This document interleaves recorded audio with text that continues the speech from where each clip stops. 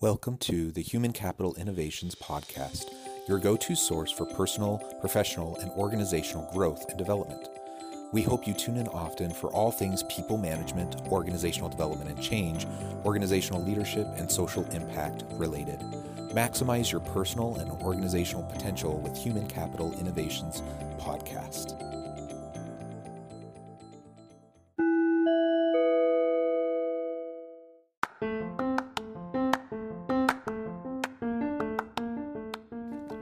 Welcome to the Human Capital Innovations Podcast.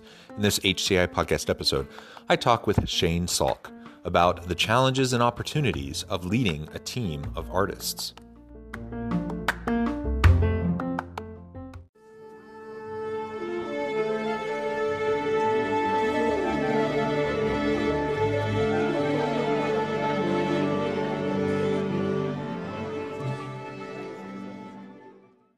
Shane Salk, welcome to the Human Capital Innovations Podcast. Thank you very much. I appreciate being here. Yeah, it's a pleasure to be with you today. I'm excited to explore the artistic side. You have a unique background, and today we're going to be talking about the challenges and opportunities of leading a team of artists. And whether or not, listeners are leading teams of artists or not, I think we all want creative people. We all want to have innovation on our teams. And so I think much of what we're going to be discussing today will really be useful to everyone who is listening. So Shane, thank you for joining me. As we get started, I wanted to share Shane's bio with everybody. Shane Salk is owner and partner in Shane Salk Productions and is an award-winning audio drama creator, producer, and sound designer. Shane's projects now have over 200 million impressions, spanning more than 150 countries around the world. Having graduated from Chapman University with a BFA, acting has always been Shane's first love, something he was able to incorporate into his productions. Having grown up listening to old-time audio, Shane has a unique perspective on updating the medium and learning from the past. What a tremendous background. Anything else you would like to add by way of your background or personal context before we dive on in?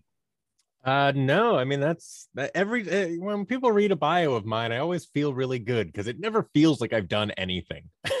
Then they read a bio, it's like, when you put it all together very quickly, it sounds very impressive sometimes.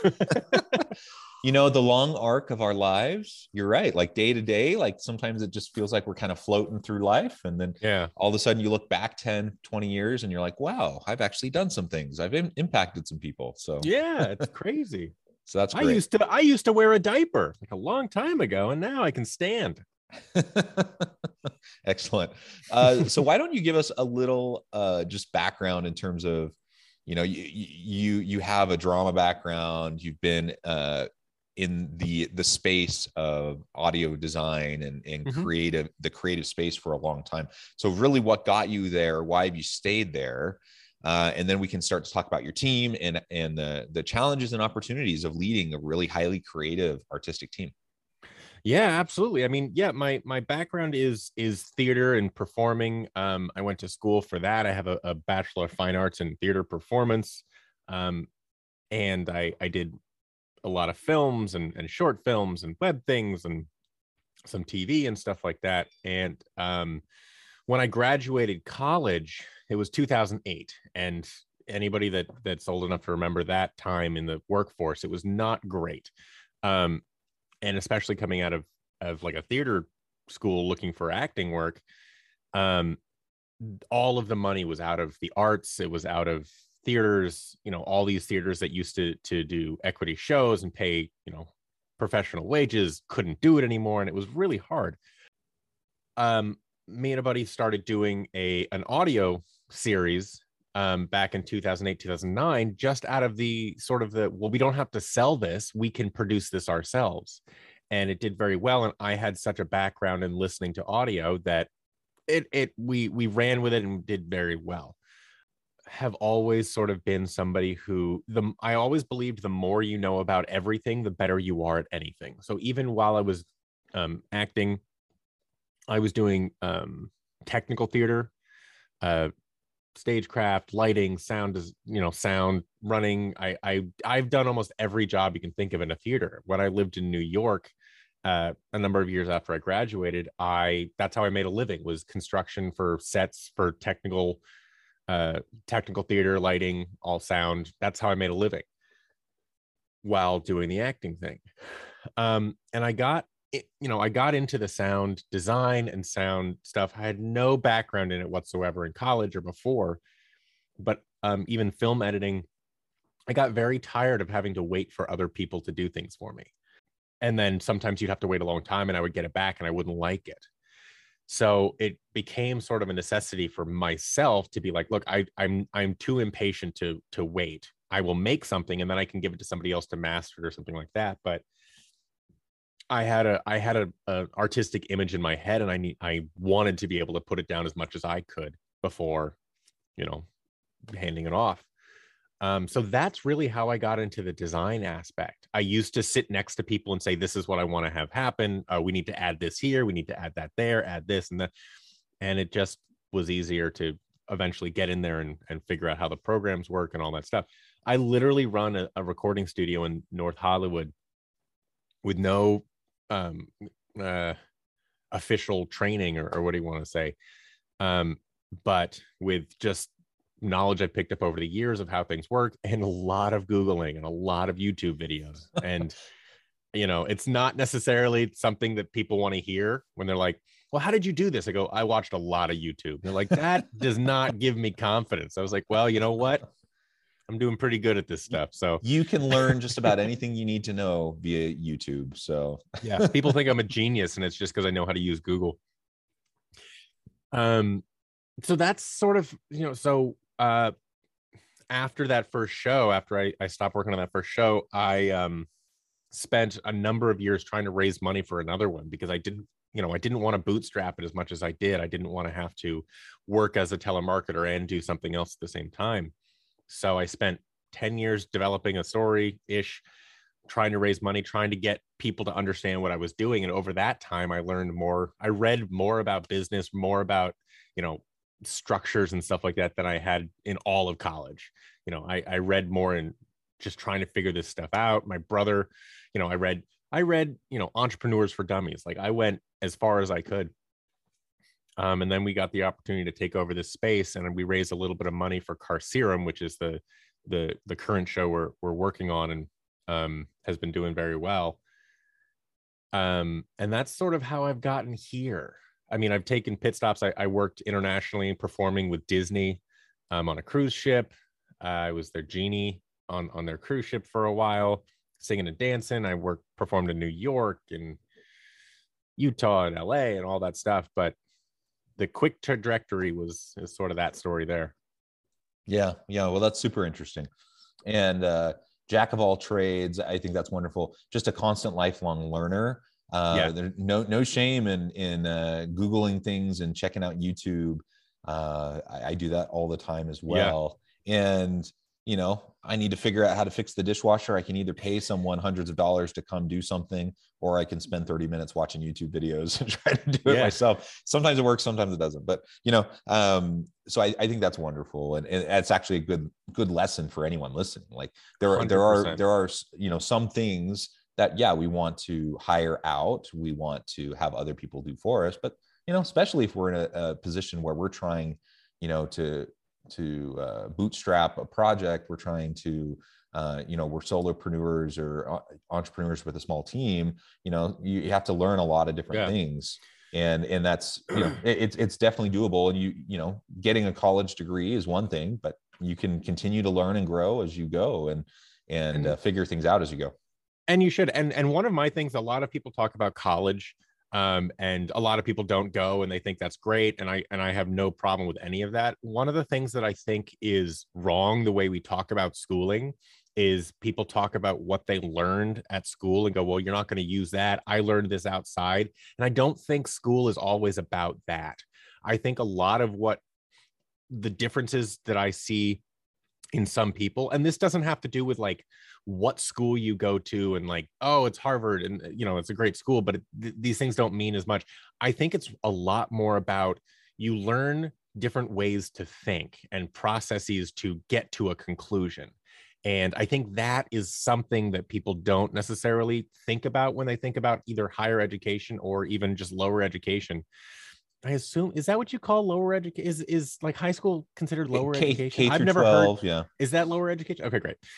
I just pulled that out of my head and I was like, oh, that sounds bad. I don't know why. But it's getting your brain to find different ways of processing problems and different ways to think about things. It's not necessarily about remembering, when World War I started or any of that stuff. So that's just always something that I always find very fascinating when you hear certain, big millionaires and self-help people talk about, like, you don't need this, I didn't do this, I'm like, well, it's not about that. You had a way of processing and thinking that was different, that worked for you. But a lot of people, that's what it's about. It's about shaping your brain instead of picking up all the knowledge in the world. Yeah, absolutely. And I'm a university professor, so I hope I didn't Oh, come there you across. go. I hope I didn't come across as though I was poo-pooing higher ed No, or university college not at all. experience, because I completely agree with you. And I think it's important to point out, for every Steve Jobs, excuse me, every Mark Zuckerberg, Steve Jobs, Bill Gates that there is, those who drop out of school or don't go to school, it's a hard road. And let's not forget also that those three that I just mentioned, they all came from privilege and money. So and they also came and went into fields that weren't really being taught in college, because they weren't in existence of how these guys made them grow, which is incredible. That's, there's a number of other ones where they're like, well, I want to do this kind of design. Well, we don't really teach that because that's not a thing. And they're like, well, I might as well just go figure it out myself. It's different, different brains. We do live game shows at this studio every other Friday or something. And the reason we started doing those is just out of necessity, because during the pandemic, we were going crazy and we needed to do something fun. But I had really no experience in live streaming or any of the stuff we did, but it kept my brain interested and active to try to figure out I had all of these new problems that I found fascinating. So I could go, well, how do we solve these problems with zero money and all this stuff? And that's same with their brains. It's like, it kept them interested enough to solve these problems. And that's when Google and that's when you search, that's what, history research is. It's not like finding a book and going, well, oh, okay, here it is. Here's all my research. Somebody else did it. It's going, here's 10,000 books and I need one line from this one. And I fit it together with one line from that one and one line from this one. And that's what entrepreneurship is to me. That's what technology is. That's what, human relationships are a lot of the time. It's not like, what's the one thing? It's and working with artists, it's a lot of that. Well, and that's what I think of when I think of creativity and innovation. I mean, so artistic types, I would say, yes, they're creative individuals, but creativity isn't limited to people who are in theater or musicians or artists, right? We can all be creative, and it's the art of creativity and innovation is about pulling disparate pieces of information and finding ways to integrate information in new ways that nobody's thought of before, right? Exactly. Yeah. Exactly, to your point. And so we all are capable of doing that, and the best organizations, the most creative, innovative organizations, they're constantly doing that. So can I innovate in a way where I come up with, out of nowhere, some new thought no one's ever even conceived of before, in a brand new direction no one's ever conceived of before? Sure. I mean, that happens. But much more often, what we're talking about is there's all these things that have been around for a long time, and no one has ever thought about how to connect them in a meaningful way that will add value to people or to improve people's lives.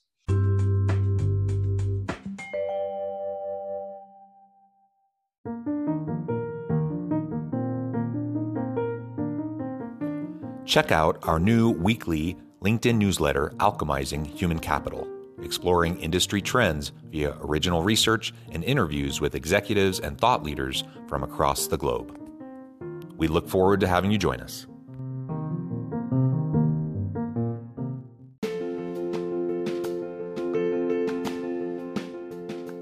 Bluer Than Indigo Leadership, the journey of becoming a truly remarkable leader. Early in my adult life, I learned about an Asian proverb that translates as bluer than indigo. If you think about the color indigo, it is a brilliant, deep, and vibrant blue, what some would call the bluest of blues. To have something that is bluer than indigo is rare and truly remarkable. Contrary to popular myth, there is no one-size-fits-all or cookie-cutter approach to effective leadership. There is no silver bullet, no secret sauce, no go-to model that will solve all of your problems. The truth is, great leaders have all had their unique strengths and flaws, and have all had to discover and then pave their own distinctive path in their life's journey to fulfill their leadership potential. Bluer Than Indigo Leadership will help you discover your own path and explore those ordinary, everyday actions that will help you respond to an uncertain future and produce extraordinary results for your individuals, teams, and organizations.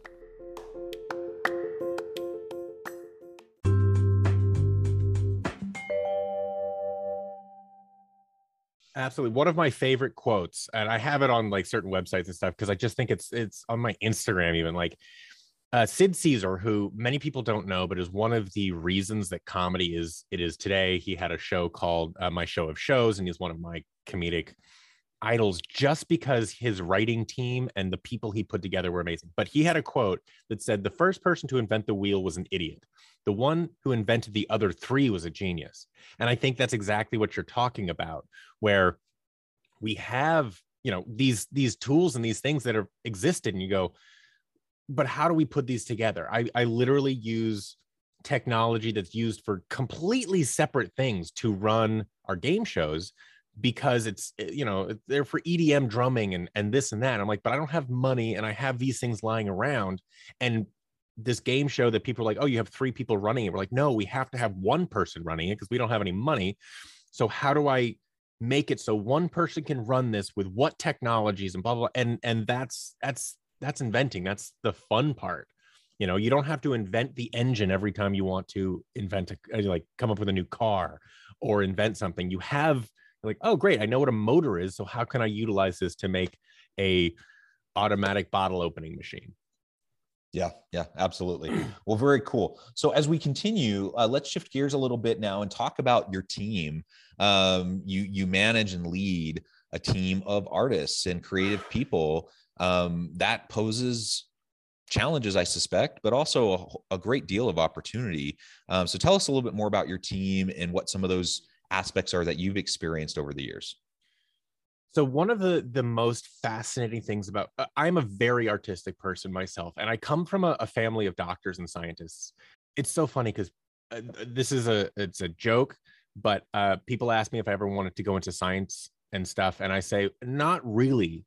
They're geniuses. I know how to have conversations with people, and anybody that knows a lot of scientists will understand that that's a joke.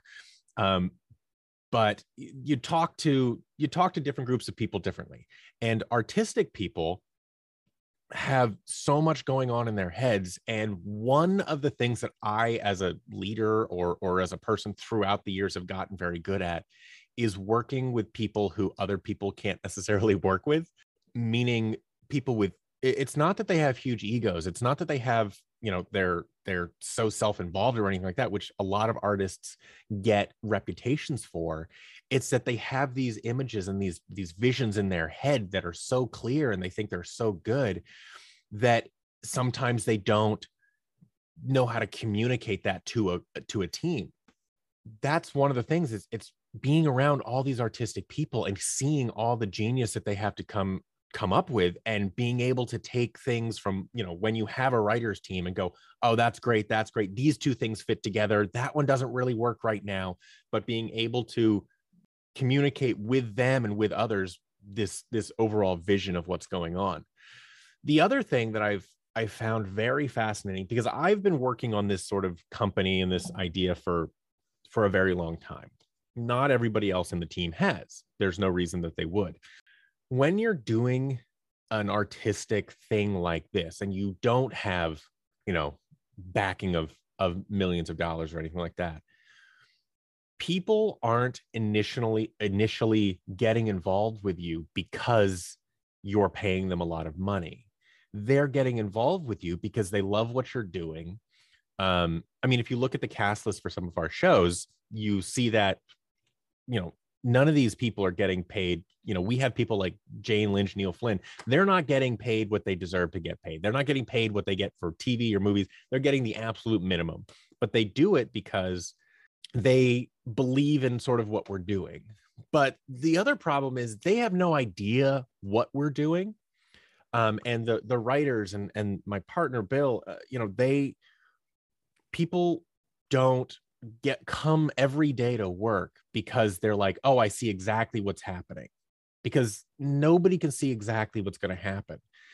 They're showing up because they believe in the overall picture, or at a very smaller, like a very real degree, they believe in the leader leading them.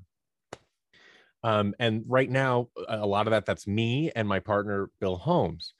And that's a lot of pressure. That can be a lot of pressure. And for an entrepreneur starting a new company, it's very similar, no matter what industry you're in. You're like, look, we're putting together a company that does this. You interview a bunch of people. There's like, you say, look, we can't pay you what a big company who's established is going to pay you. That person goes, okay, I can do this for that amount of money. But really, that employee is interviewing the employer almost more than the other way around, because they go, look, do I believe in this person who has this vision of this company enough to think that this company is going to be around in 6 months, a year, and that their ego isn't so big that they will trash the company just to satisfy it. If I come up with an idea that's not theirs, they're going to go, screw you, get out of my office, even though it was a great idea. I think personally, ego is almost the reason that the death of art is ego to me. And I think it's a real big problem with a lot of these things, because whether you're an employee or an employer, if you let your ego get involved to a degree of like, well, they didn't like it because it was my idea, or I need this to be in there because it was my idea, you have a problem. And that's one thing that I have been blessed with the team that I have, is that nobody has that ego to be like, well, if this isn't in there, I'm walking away. It's always about the product and the show. Everything comes down to what's best for the show. And so can I zoom in on that a little bit? Absolutely. So I go off. Yeah. So it's super interesting. You attract people, especially in early stages of a small startup, an entrepreneurial endeavor, a really cool new creative project. You attract people because, one, they believe in you, right, as the founder or co-founder that you mentioned. Two, they believe in the product, whatever you're trying to create. And three, because it's exciting, because there's this energy and this excitement around whatever it is you're trying to do, and they believe in it enough that they're willing to take the risk, right? Because it is a risk. And maybe they're doing it because they get a little bit of equity in the company and they think the company will grow, or maybe they're doing it because it's going to be a creative outlet for them, or they're going to be able to develop themselves, position themselves for the next opportunity, whatever. Like, there's a bunch of different reasons why someone might find that an intriguing opportunity. But the bottom line is we have to be able to tap into those different types of motivators, and it's usually not going to be like the best, highest paid position. It's just not going to be, because that's not, the way most new startups are capitalized. And so now you're getting this creative group of people together who kind of believe in the vision. They're excited about it. And now they're trying to create together. And like you said, ego can get in the way, either ego of the members of the team or ego of the founder or co-founders. What have you found to be an approach towards, I guess, one, either figuring that out before you bring someone on, who might have an unwieldy ego, or if you once you have the team together and you're starting, you're doing what you're doing, an ego starts to manifest itself in unhealthy ways. How do you lead through that and manage that? Well, it really helps that I'm always right, so I don't have that ego. And no, I'm just joking. When people come on to the company, when I'm directing on a film set or anything like that, I always sort of talk to them and I say, look, I am always open to hear your ideas. and I don't want to be the one solving all the problems. I can't be, and especially with artistic stuff, if you have something, tell me. I'll also say I will be the one to ultimately say whether it happens or not. And if I have to look at you and go, look, we don't have time for this, we have to do it this way, please, don't be offended and go off. But I give people a lot of freedom.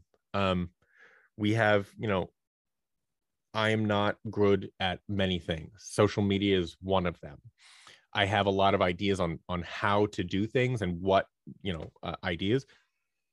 But somebody comes on and says, well, I want to run the social media. I go, okay, great. This is what I need. I don't know how to do it. Find out how to do it. And they say, well, here's some of ideas that I have, and this and that and this and that. I go, try it. I have no idea. If it doesn't sound great to me, I'll still, unless I have like a real big problem with something because it breaks the image of the company or something like that, I'll go, let's try it, because we're not hurting anything by trying it. And I think that amount of freedom allows people, I really don't want to suppress anybody's ideas, because the minute you start doing that, they don't want to come up with them anymore. Instead of saying, yeah, I don't like that, come up with something else, I'll be like, well, what, I'll work and go, well, what if we try this? Let's work together to figure out what we're trying to do with this. People can shut down very quickly, especially if they don't feel like they're being heard, or if they put in a lot of time and effort to something and then it doesn't get a follow through. And the good thing about the way I do it is because I feel people do have this freedom. The bad thing is that sometimes, you can give people too much freedom, and we end up, spending a bunch of money on something that doesn't turn out. And I find out, I'm like, yeah, we've had this person for 3 months. Over that, they've spent this amount of money and really haven't put the time and investment into learning what they were actually supposed to be doing. So it's a balance. It is, we are a small team. If I had, a bigger team, we could not micromanage, but we could have people checking in on them and going, really what is happening here. But I don't regret any of the stuff that we've done, because even with the things that didn't pay out, and there are people that, not necessarily ego, but they just were like, oh, I think this is you're small time, so we don't have to put as much time and energy into you. We learned a whole lot. We got a lot of information. And sometimes what I learned is, oh, I actually knew more than I thought I did. So when they said this and my instinct was that, I was right. Yeah. Well, yeah. And if you do find somebody that has that strong ego, eventually I just go, this isn't working. And it's you have too much to give that this company doesn't need, and it's just not a good fit. Yeah. And then it's not a personal thing at all. It's just like alignment, right? So right. Not a good fit with what we need, with what you have to offer. Yeah. It's like releasing the puppy to go off and like live a full life, or having the bird fly from the nest. And you're like, yeah, exactly. go fulfill yourself. And like, yeah, this sucks. Career. But if they want to be the main visionary of the company, I'm like, we have those. We can't have somebody going, yeah, the whole story is terrible in this. I'm like, yeah, you can go away now. Because again, it comes down to ego, or lack of the team vision. Sure. Well, Shane, it has been a pleasure. This has been a fascinating conversation. I'm going to have to let you go here in just a couple minutes, but before we close, before we close, I wanted to give you a chance to share with listeners how they can get connected with you, find out more about your work, your team, and then give us a final word on the topic for today. Absolutely. So you can find me on social media at just Shane Salk anywhere. Our current show is Carcerem, CARCEREM, and you can find that on any podcasting platform. It's a fully immersive cinematic audio series. It's sort of a mix between Game of Thrones and Princess Bride. It has 120 characters in the first season, fully cinematically sound designed, original music, original story. People like Jane Lynch, Neil Flynn, Piper Laurie. We got so many people. And then voiceover like Pinky and the Brain are both in it. Porky Pig. It's great. And then you can find that at carcerumtheseries.com. That's CARCEREM, theseries.com. And you can find all the information there about it as well. And you can, there's a contact us there that goes directly to me as well. Wonderful. Thank you, Shane. It has been a pleasure. I encourage listeners to reach out, get connected, find out more about what Shane can do for you. Check out the podcast and all of the really great things that Shane and his team are doing. And as always, I hope everyone will stay healthy and safe, that you can find meaning and purpose at work each and every day. And I hope you all have a great week.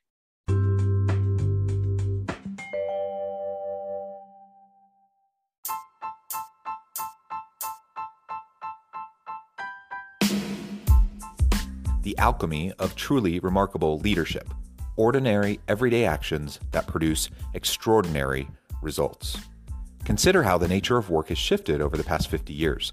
With increased globalization, rapid technological advancement, and the shift in economic composition, the average job of today looks very different than the average job of 50 years ago. What will the jobs and organizations of tomorrow look like? Moreover, what does this all mean for organizational leaders? What are the core competencies and capabilities of organizations and their leadership that are prepared for continued disruption and geopolitical and socioeconomic shifts? Regardless of what the future holds, increasingly, leaders need to be socially minded, data-driven, decisive, champions of talent, and disruptors of the traditional notions of leadership, teams, organizations, and work. The alchemy of truly remarkable leadership will help you to explore your own leadership competencies and capabilities and consider ways to apply and implement them into your workplace and personal life.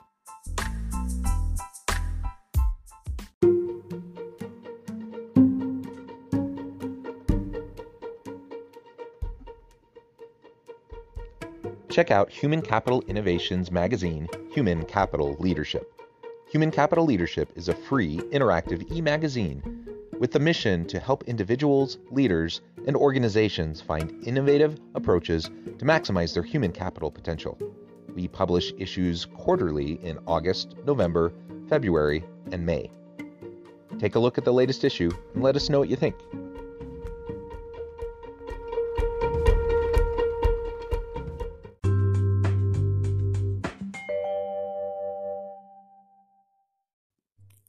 Thanks again for joining us for this episode of the Human Capital Innovations Podcast. I hope you stay healthy and safe and that you have a great week.